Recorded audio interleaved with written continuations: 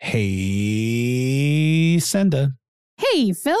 I'm gonna put the condition giggles D6 on you. Damn it. I'm so predictable. I feel like I'm underselling that D6 at this moment. Cue music.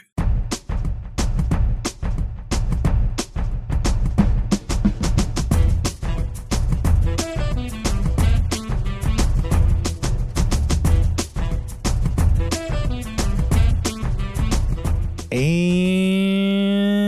welcome to another fine episode of Pandas Talking Games.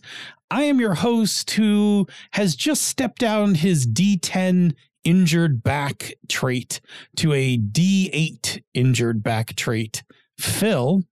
And I am your other host, Senda, trying to think of a current condition. Trying to get rid of that D6 giggles. I am trying to get rid of that D6 giggles. I am also working on, it's not a condition, right? Like I'm working on skill building right now. Good. Anyway, let's just move right along. That is not part part of our topic. No, leveling up. I am trying to level up my skill in Scrum. But we're not talking about leveling up today. What are we talking about? We are talking about conditions and agency. So this is going to complete our Michael trifecta of shows in a row, which just means that we still have a little pile of topics here. But if you have something you want us to talk about, hit us up.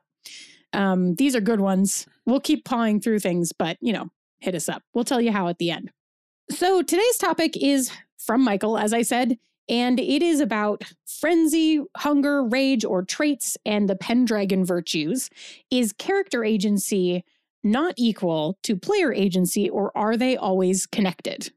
Yeah, interesting topic. I like it because I do want to talk about, in a broad sense, right? Building off of Michael's initial question, I want us to talk today about conditions and agency, right? About player agency, but how they relate to all sorts of conditions, right? And we'll define conditions in a minute.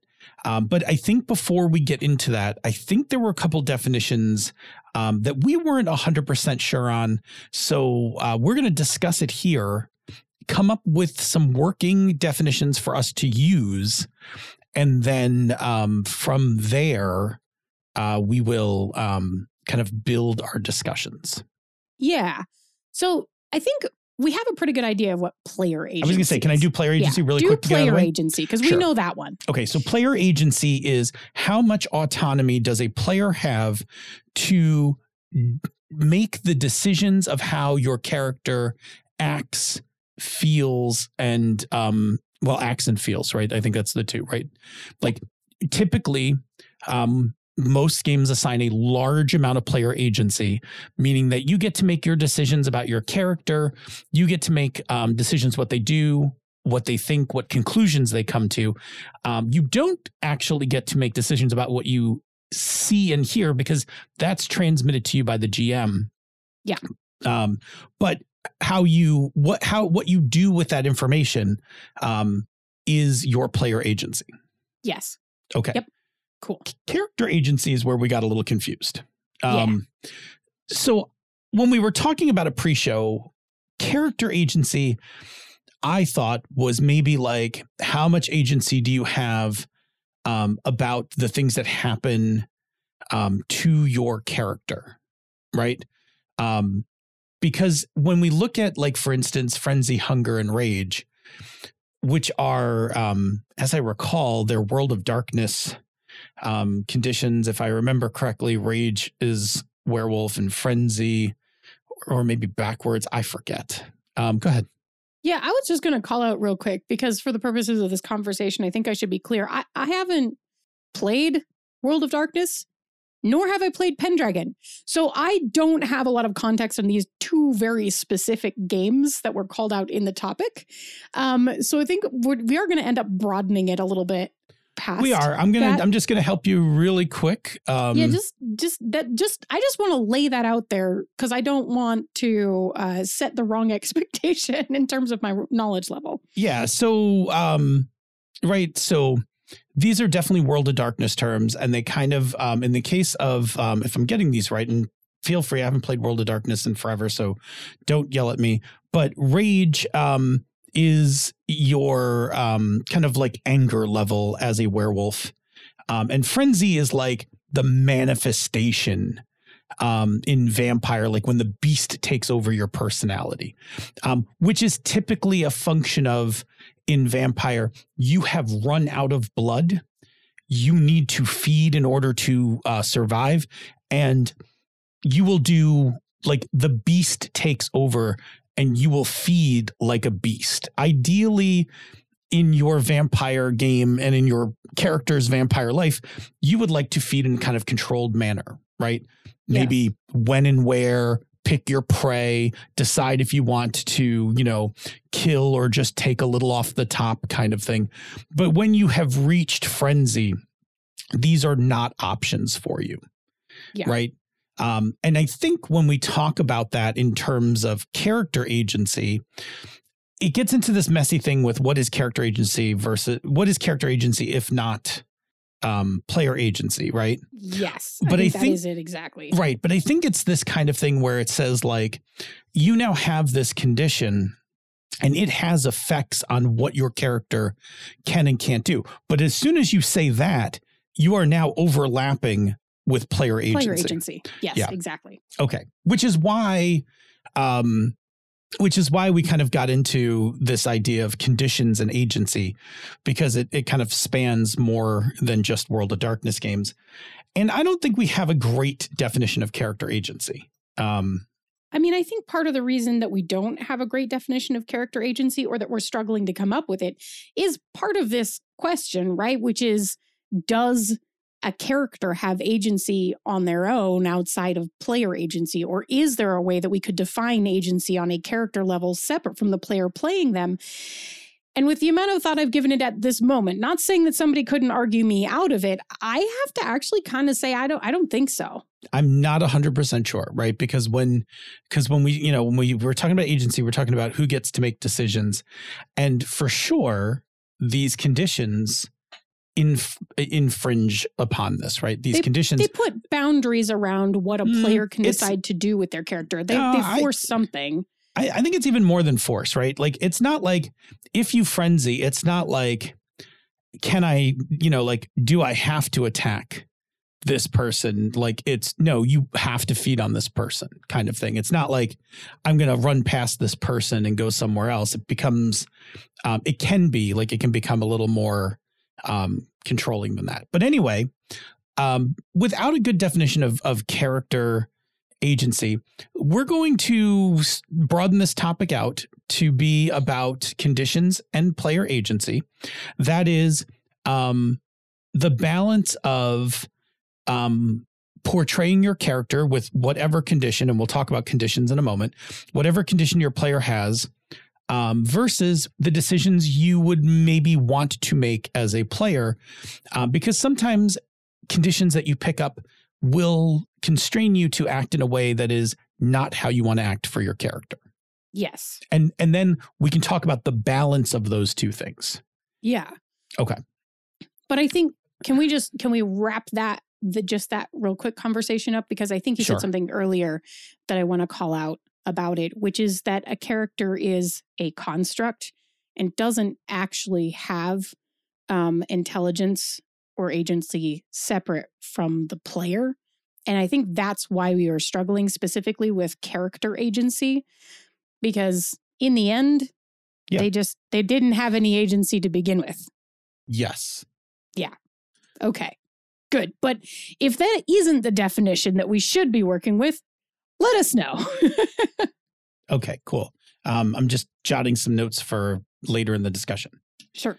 Okay, excellent. Cool. I just had a thing that I wanted to not forget. Okay. All right. So player agency, we talked about the decisions you make. Let's talk about conditions, right? Yes. Conditions are mechanical constructs that get placed onto characters, player characters or NPCs, that can have both mechanical and narrative constraints.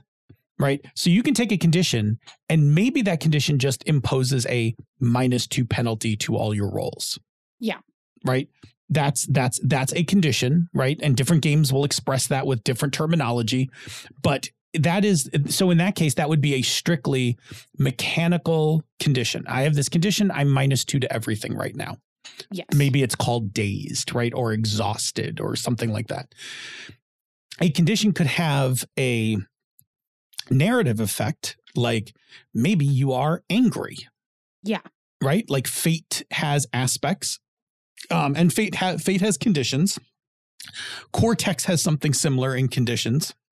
So maybe you are angry, and now narratively your character is upset, right? And then a lot of times these can double up where you can have both a mechanical effect along with a narrative effect. So like in Cortex, if you are angry D8, right, and you're in the middle of a negotiation, I can, as the GM, take your D8 and put it in my die pool. Yes. Mechanically, I am using your anger against you, right? Yes. You are unable to keep yourself under control. There's a better chance I'm going to steer this debate, conversation, or whatever to my advantage. Yes. Okay. All right. So that's the thing. And so the mechanical part, there really isn't too much agency over that, right? Like if the rules say that you have a -2 to your action, or I get to put a D8 in my die pool, well, that's what I do. And that's what happens to you, that kind of thing. Yeah. It's the other piece where when narratively these things happen, they start to impact player agency. Right. So for instance, the ever classic charm person. Hate. Everybody hates charm person, right?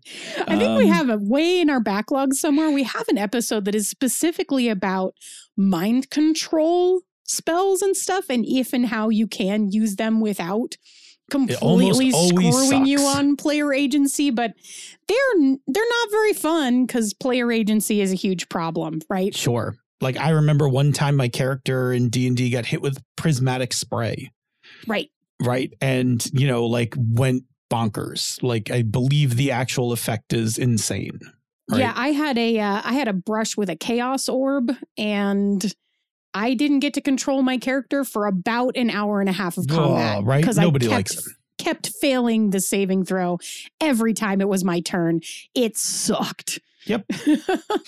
So yes. So sometimes conditions will limit your player agency, right? Yes. Sometimes it's very, sometimes it's because something has physically happened to your character. So for instance, if you have received the condition broken leg. Yeah. Right. You're probably not going to be able to run. Correct. Or maybe you can't drive a car because you broke your right leg. Right. Right. Because now how are you going to use the pedals? Or maybe you're going to use your left, but now there's going to be some sort of penalty because you're driving like really weird.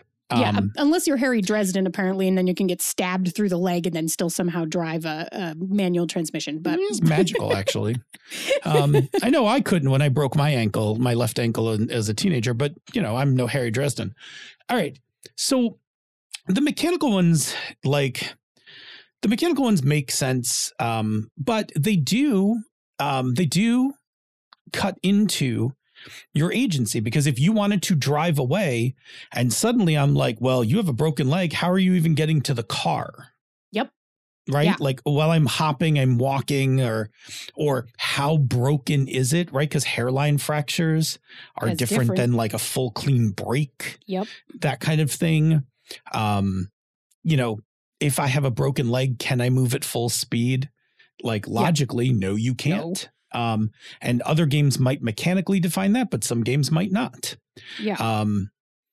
So that's fine. I think the trickier part is when we get to the kind of conditions that have social and other kind of narrative impacts, right? Yeah. So angry, for instance, angry is a state that you could be in. But it also requires you, right? If you're playing true to your character, angry also requires you to be angry. And to justify that in character. Yes. Like, how does this, or I don't know if what does that look like manifest? For your character? Can we use manifest instead of justify? Sure. How does that manifest in your character? Sure.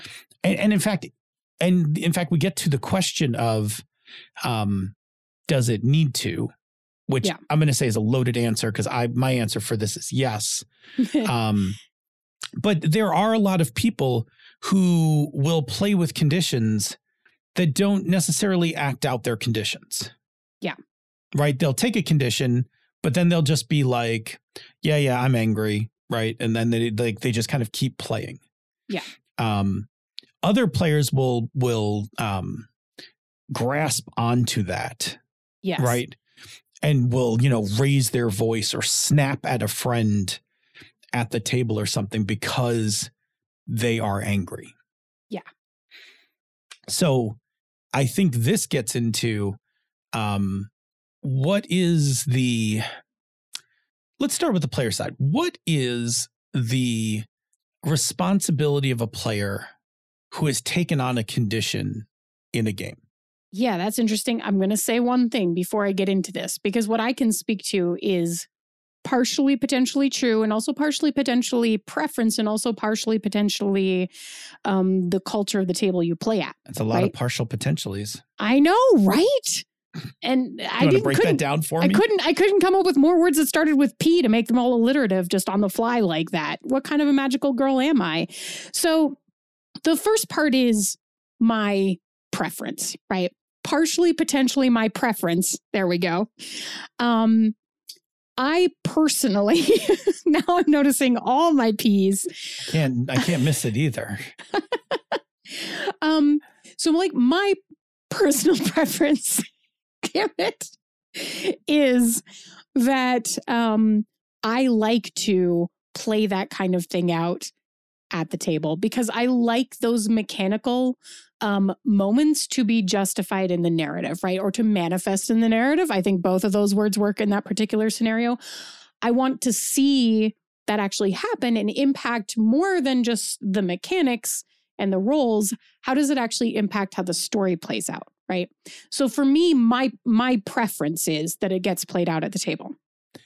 And I think it's fair to say, because I want to help define your preference.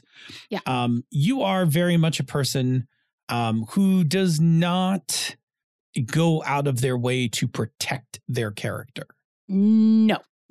Like if a condition was to create an immediate problem for you, it's fair to say that many times you will relish the additional complication in the middle of the story. Yes. Okay. Yes. Right. Like, and that is part of it, right? That's part of the preference thing.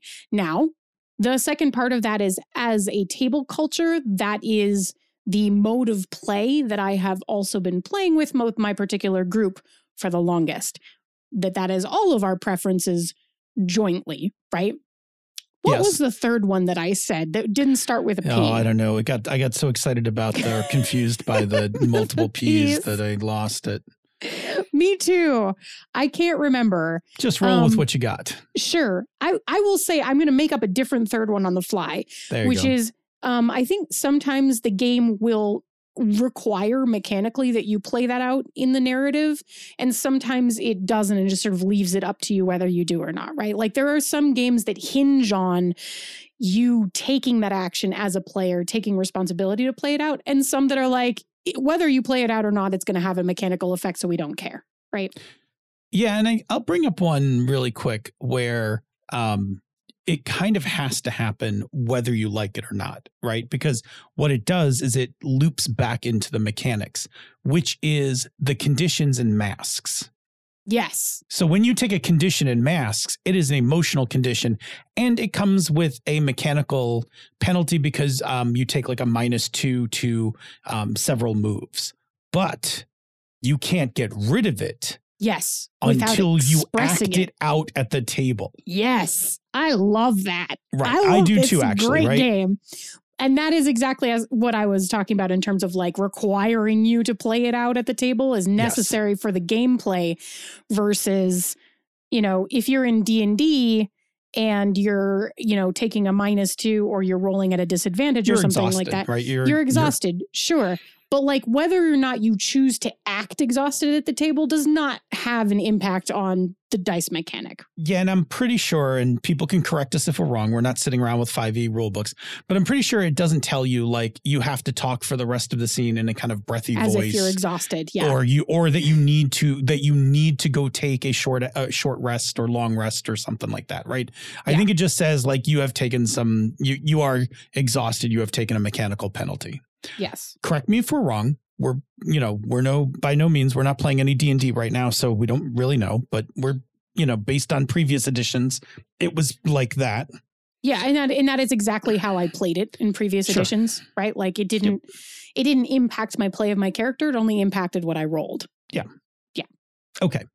So I am with you that I think first of all, I think all of those factors are true, right? I think part of it is your play preference. And that is how comfortable are you putting your character into danger? Yeah. If you are playing a game, I'll leave it at that, right? Like, how comfortable are you as a player? When I was younger, I was definitely not comfortable. Yes. Right? I did not do a great job of things like this because I was not comfortable with that. As I've grown older in play, as I've played more and I've grown older, I am more comfortable putting my character into danger. In part because of the second thing you said, which is our table culture. Yes. Finds predicaments to be more interesting than death. Yes. Right? Showing weakness as a character. If the end result is my character's going to get killed, then no, I don't want to. Yeah. Right? I don't want to do that. Yes. But if I play at a table where the table culture is, there are more interesting things to do than to kill your character. Right? Yes. Then I am now curious, so I would like to play to find out what happens. Yeah. Right? Like what? What kind of trouble are we going to get into? Yeah, what happens if I'm angry during this drug deal? Yeah. Right? Yeah. What interesting shit could go down? I would like to find out. I want to know too. Yeah, yes. Exactly. I also, to some extent, right, as a player preference, I do like to act a bit as my character. I don't think I'm super great at it. I think I'm okay embodying characters, right? I'm so much of a GM so many times that I don't really deeply embody characters a lot.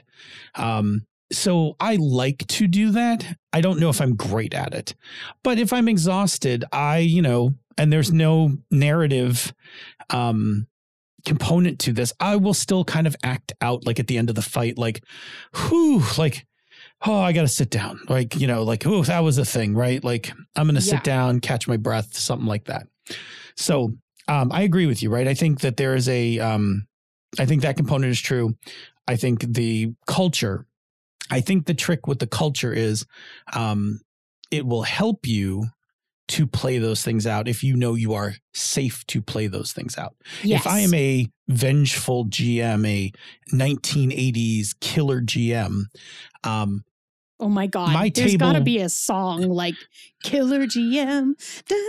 Sure. Sorry, keep going. If I am a killer GM, then my table is less likely to want to show weakness, right? Yes. Because I will kill you. Yeah. And that's not to me, that's not fun. It is not it's not my play preference. Correct. Either. It's not my play preference. To me, it's not fun for me. I would rather make more interesting stories. And so I will go find something more interesting to do, like capture you or let this drug deal go bad and kidnap a loved one, something like you will pay for this consequence, right? Oh, yeah. There will be consequences for this consequence, but death can often just be boring. Right. Okay. Well, the consequences will move the story forward or make it more challenging. They won't just end your involvement. Correct. And the last part, the mechanical reinforcement, is tricky because some games do a good job of this. Masks, I think, is probably the best one I've ever seen in terms of taking an emotional trait and giving you a short list of things you could do to get rid of it. Yeah. And you can get rid of it in the like in the middle of the scene, or you can get rid of it in later scenes. But like there's a list and you got to do something that's going to make that happen. I referenced this many times, but in my Masks game with Sneezak, I was angry in a fight and I went home after the fight and I got into an argument with my parents. I walked out the door and kicked my mom's car across the lawn. Yeah. Which was awesome, right? It was like, I need to get rid of this condition. And it says like lash out at something. So I punted her car into the tree across the lawn. Yeah. Nobody got hurt, right? Like but I needed to lash out, right? And of course there were consequences because absolutely there were. Your mom would be pissed. I'd be pissed. I did not live at home for a little while. That was that was the fallout from kicking her car. Yeah. Yeah. Okay, so back to my original question, which was, what is the responsibility of a player? I think that a player should play out their consequences. I don't necessarily think you have to go over the top, but I think you need to be true to the spirit of those consequences. Like if you are a frenzied vampire, I don't need you to act that out at the table, right? I don't need you to jump up at the table and cause a disruption. Yeah. And I don't necessarily need an overly graphic description of what happens to feed, right? In that moment as you are the beast. But I need you as a player to be like, well, I frenzied. So I just, I step onto that city bus and just bite the person in the first row or the driver or whatever. Yes. And all hell breaks loose because there's nothing I can do about it. Yep. Because this is happening, right? Yes. So I do think that a player has a responsibility to embody it to the spirit of what that condition means. And for the purposes of, oh no, I've just lost the words, but for the purposes of like the congruent nature of the story, right? To make everything keep making sense. Sure, absolutely. Also, you've got to balance in there, right? Safety. Yes. Especially if we're talking about like World of Darkness games, right? You need to balance in safety with that. Safety, lines of veils, all of those things. Exactly, right? Like you can't, embody it, but also maintain your safety boundaries and all of that stuff. You, the player, are not experiencing frenzy, so you are still responsible for all of the same things that you were responsible before your character was. Correct. So let's talk about a personal example. Sure. Let's go to our Long Live the Queen game. Where our spy, our sexy kind of spy, Aveline, often gets information out of targets by seducing them. Is that a fair statement? Yeah, that's a pretty fair statement. Sure. There have been more than one time Aveline has gotten information from a target either before or after some sort of sexual encounter. Realistically, if you think about the current TikTok stereotype of the bard, just like trying to seduce everything, like seducing the fucking dragon, right? Like, it's basically my character, except that I'm really successful at it. Yeah, well, because you're not a bard. Yes. I'm not a bard. I have like my best stat there. And just to be like absolutely clear, I forgot what I was going to say. God damn it. What's going on with you? D6 giggles. I'm telling you, it's a problem. I'm like having a really extra ADHD. I will say day that there's a certain amount of safety. There's a certain amount of safety that's all wrapped around that game that allows that to happen in a very safe way. Right. The reason I bring this up is because when you roll hitches, Yes. And it doesn't always happen, but one of the more common negative things that happens to your character when you roll hitches, and I get to spend plot points to turn them into traits, Yes. is that I will make you have feelings. Boy, I catch a lot of feelings. Right. I make you have feelings for the target. Yeah, which is then, really conflicting for whatever I'm trying to do. Correct. Right. It Yes. makes later rolls harder because you start to like these people. Right. Right. Because maybe it wasn't just business. Right. Maybe it wasn't just a job.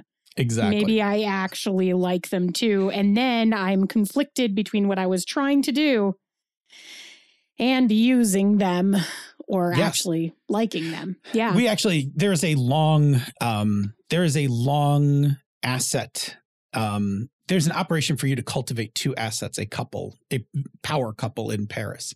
Yes. And I'm pretty sure now you I have feelings for both of them. I mean, this has been ongoing for months. Yes. It was inevitable.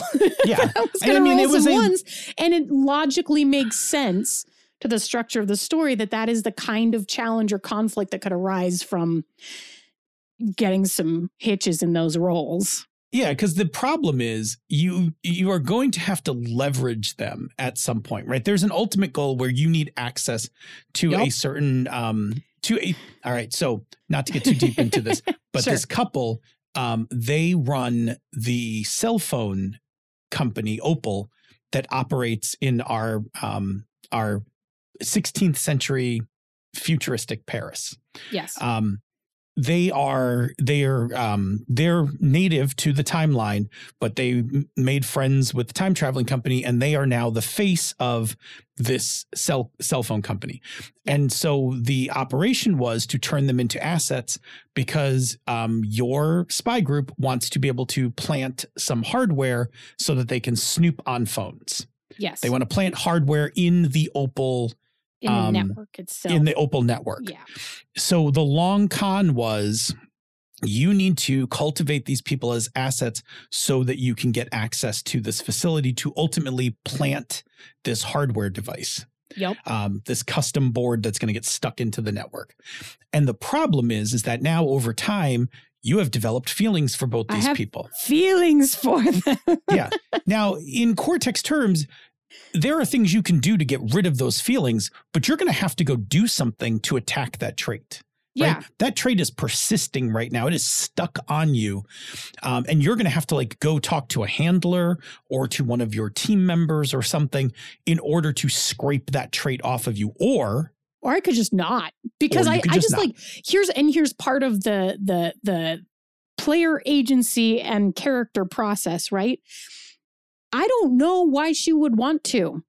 Well, I mean, it's going to be a conflict. It's conflicting. Of course it is. At its current level, yeah, it's probably not a problem. It's pretty manageable. But if it got too high. As a reminder, mechanically, if it goes over a D12, you get taken out. Yeah, I know. But they're like sixes.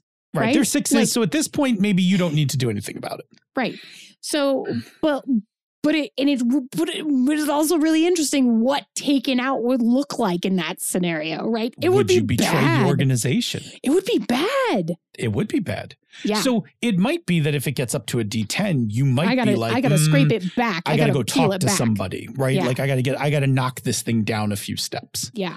All right. So, and I think you've done a good job of that, right? Like you have been taking them out to places and stuff like that. I've been taking them on dates. Yes. And I'm not 100% sure. There are times when I ask you when it's time to make the seduction roll, which trait am is I this using? Duty or is this, personal? Personal. Yeah. Which trait is it? Because I'm not sure right now. Yeah. And those have mechanical meanings as well in the game, right? Our approaches. Right. We did create our approaches specifically so that they're driven by what is the driving need that's making you do the action. Yeah. So this is a case where I imposed a condition on your character. Yes. Right. That has both a mechanical, because I get that D6, yep, and a narrative, right? Because it tells you are I didn't ask you, would you like to start liking these people? No. I told you you're developing feelings for this character. Yes. Right.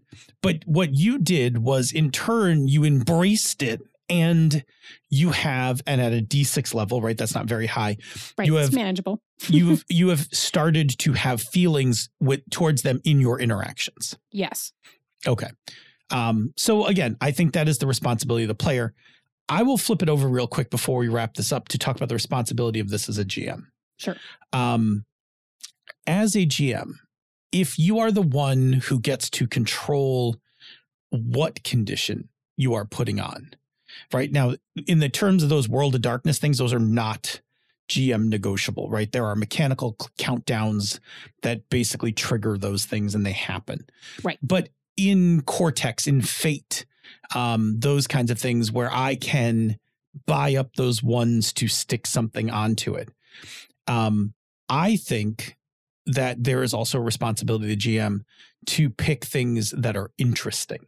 Yes. Right? Like if I want you to embody this, right? Yeah, pick something it's going interesting. to be a lot easier if I pick something that we as the table all think is interesting. Yes. Right? Catching feelings for your target is interesting. I could have put something like they're suspicious of you. Right. It's not interesting. Interesting, right? Like it still would make things challenging for me in a different way. It's a different tone of story. Yeah. Right? Like, and it's less on me to take that on. Yes. Than it is on you to take that on. Yeah. I mean, there are ways to make that come up, and there are ways to act it out. And if we weren't playing a sexy spy game, suspicion is probably the trait I would have put on you. The more logical. But because we are playing this.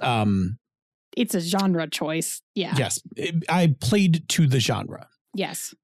Right. The genre is now the spy who has feelings for their target. So as a GM, I do think that you have a responsibility to make things interesting, follow the genre, right? Like follow what the narrative dictates, right? Like if the narrative is telling you a certain thing, that is a good way to go, those kinds of things.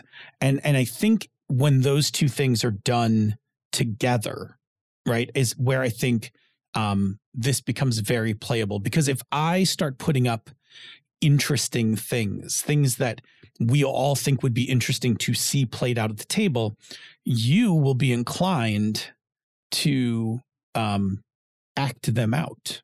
Yeah. And right. You will be inclined to play that out because that seems interesting to all of us. Yes. If I give you something that's dry or flat, or if I give you something that's boring, like maybe you hooked up with them and I took the ones and I gave you a cold. Yeah. Yeah. Why? Did you see the look on your face? Right. Like suspicion. You were like, no, I could play that. I could do that. But I mean, it would be more on you to play it than sure, me. But if I just give you like a head cold because you hooked up with them, you're like, the look on your face, your nose scrunched up. You were like, ugh, what would I do with that? Yeah. What would I do with that? Like exactly. Right. There's nothing interesting about that. There. Yeah. So I do think that there is a responsibility on the GM side. I want to bring up, because we talked about it a little, the terrible topic of mind control. Yeah. And we, like you said, we've done a whole episode on it. I hate mind control stuff in games. But I will mention one place where I thought it was brilliantly done, which was there is a DCC adventure called The One Who Watches Below. And in the final scene of the thing, this hideous eye creature comes up out of this pit in the ground. And if you fail your saving throw, you are mind controlled by the creature. But the mechanics for it were brilliant. And in the adventure, it says every turn, the player, because in that game it's a based on third edition, right? So there's an action economy. Sure. There's a move and another action, right? Move and attack or whatever. Sure. Every turn, the player gets to pick one of those two actions, and the GM gets to pick the other one. Yeah. So you haven't lost complete autonomy. Correct. So for instance, I was like, in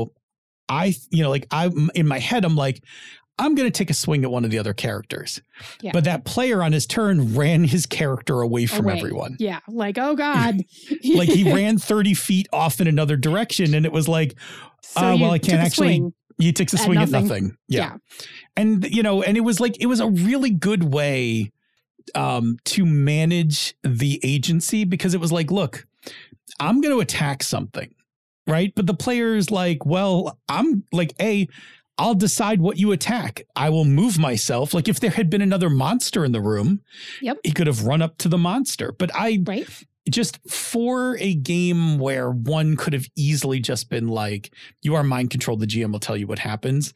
I thought it was a really neat way to handle it, which was, we're going to split your action economy and you get to pick which action you want to be in charge of. Yeah. I think that's really smart. And it just, the end result is that character, you're still, achieving what you wanted for that character, which is they're acting very erratically. They're acting erratically, but not in a way that made them feel helpless. Yes. Yeah. Right. And I thought it was just a really, really, it was just a lot of fun. It was actually a lot of fun when it played out at the table, because a couple characters failed their roles and it was amusing to watch them have to figure out what to do. Yeah. In order not to harm themselves or anyone else. Right. And it changes the challenge that they're confronting. Yeah. Yeah. Yeah. Okay. We're at the end of time here. So, oh goodness. Let me see if I can sum up really quickly. Sure. Right.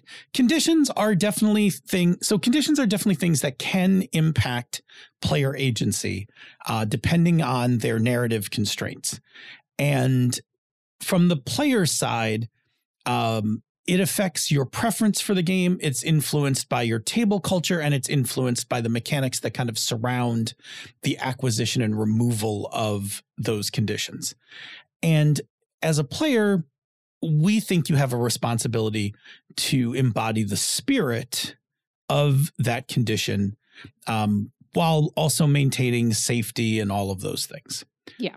And as a GM, you have, if you're in the place where you can name the conditions, you have a responsibility to make it interesting, genre conforming, and to just do something that's going to make the story just better.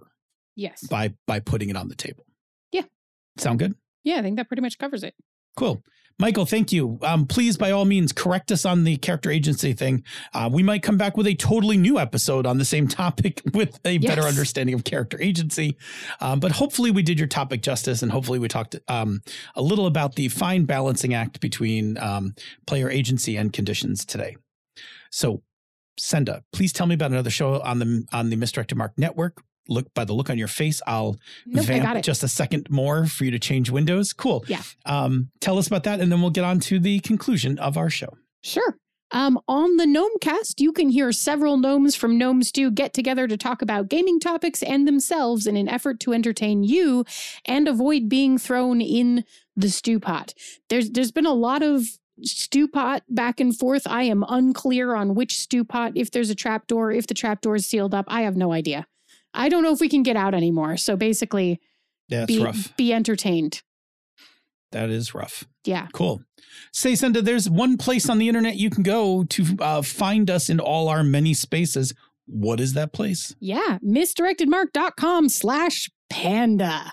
It has all the places you can find us, both as a show and individually. And once you find us in one of those places that is your favorite, what can they do with that information?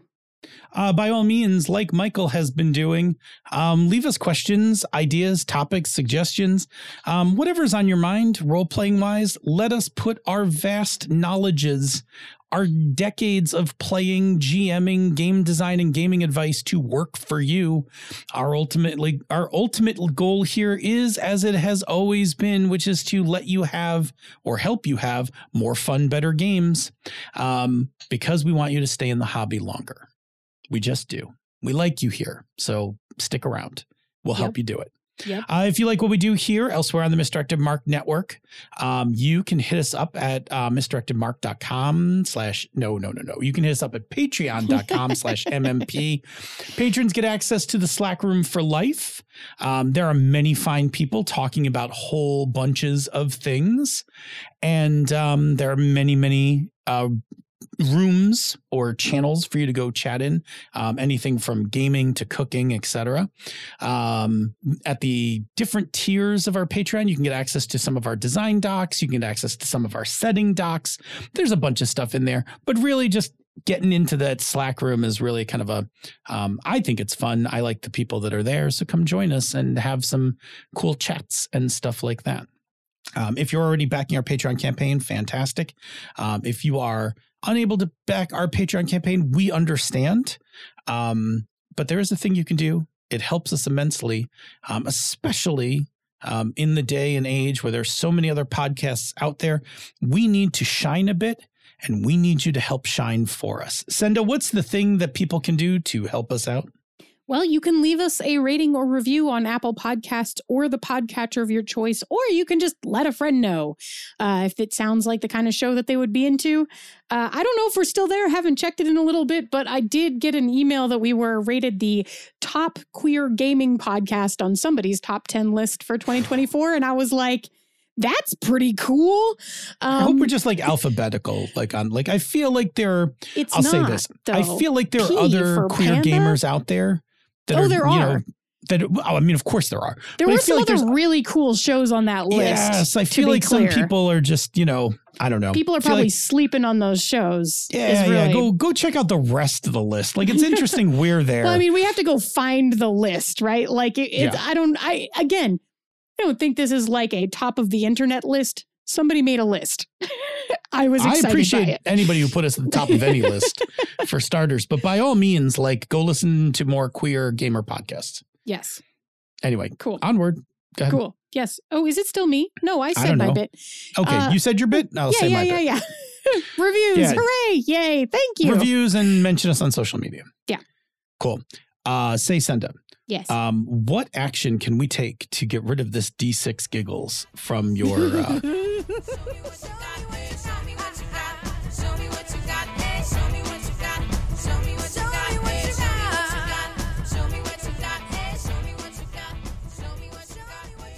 This show is a joint production of She's a Super Geek and Misdirected Mark Productions, the media arm of Encoded Designs. Show me what you got, eh? Show me what you got. Show me what you got, eh? Show me what you got. Show me what you got, eh? Show me what you got. Show me what you got, eh? Bloop. Yeah. And I'm rolling. I'll be rolling. Oh, I was saying rolling.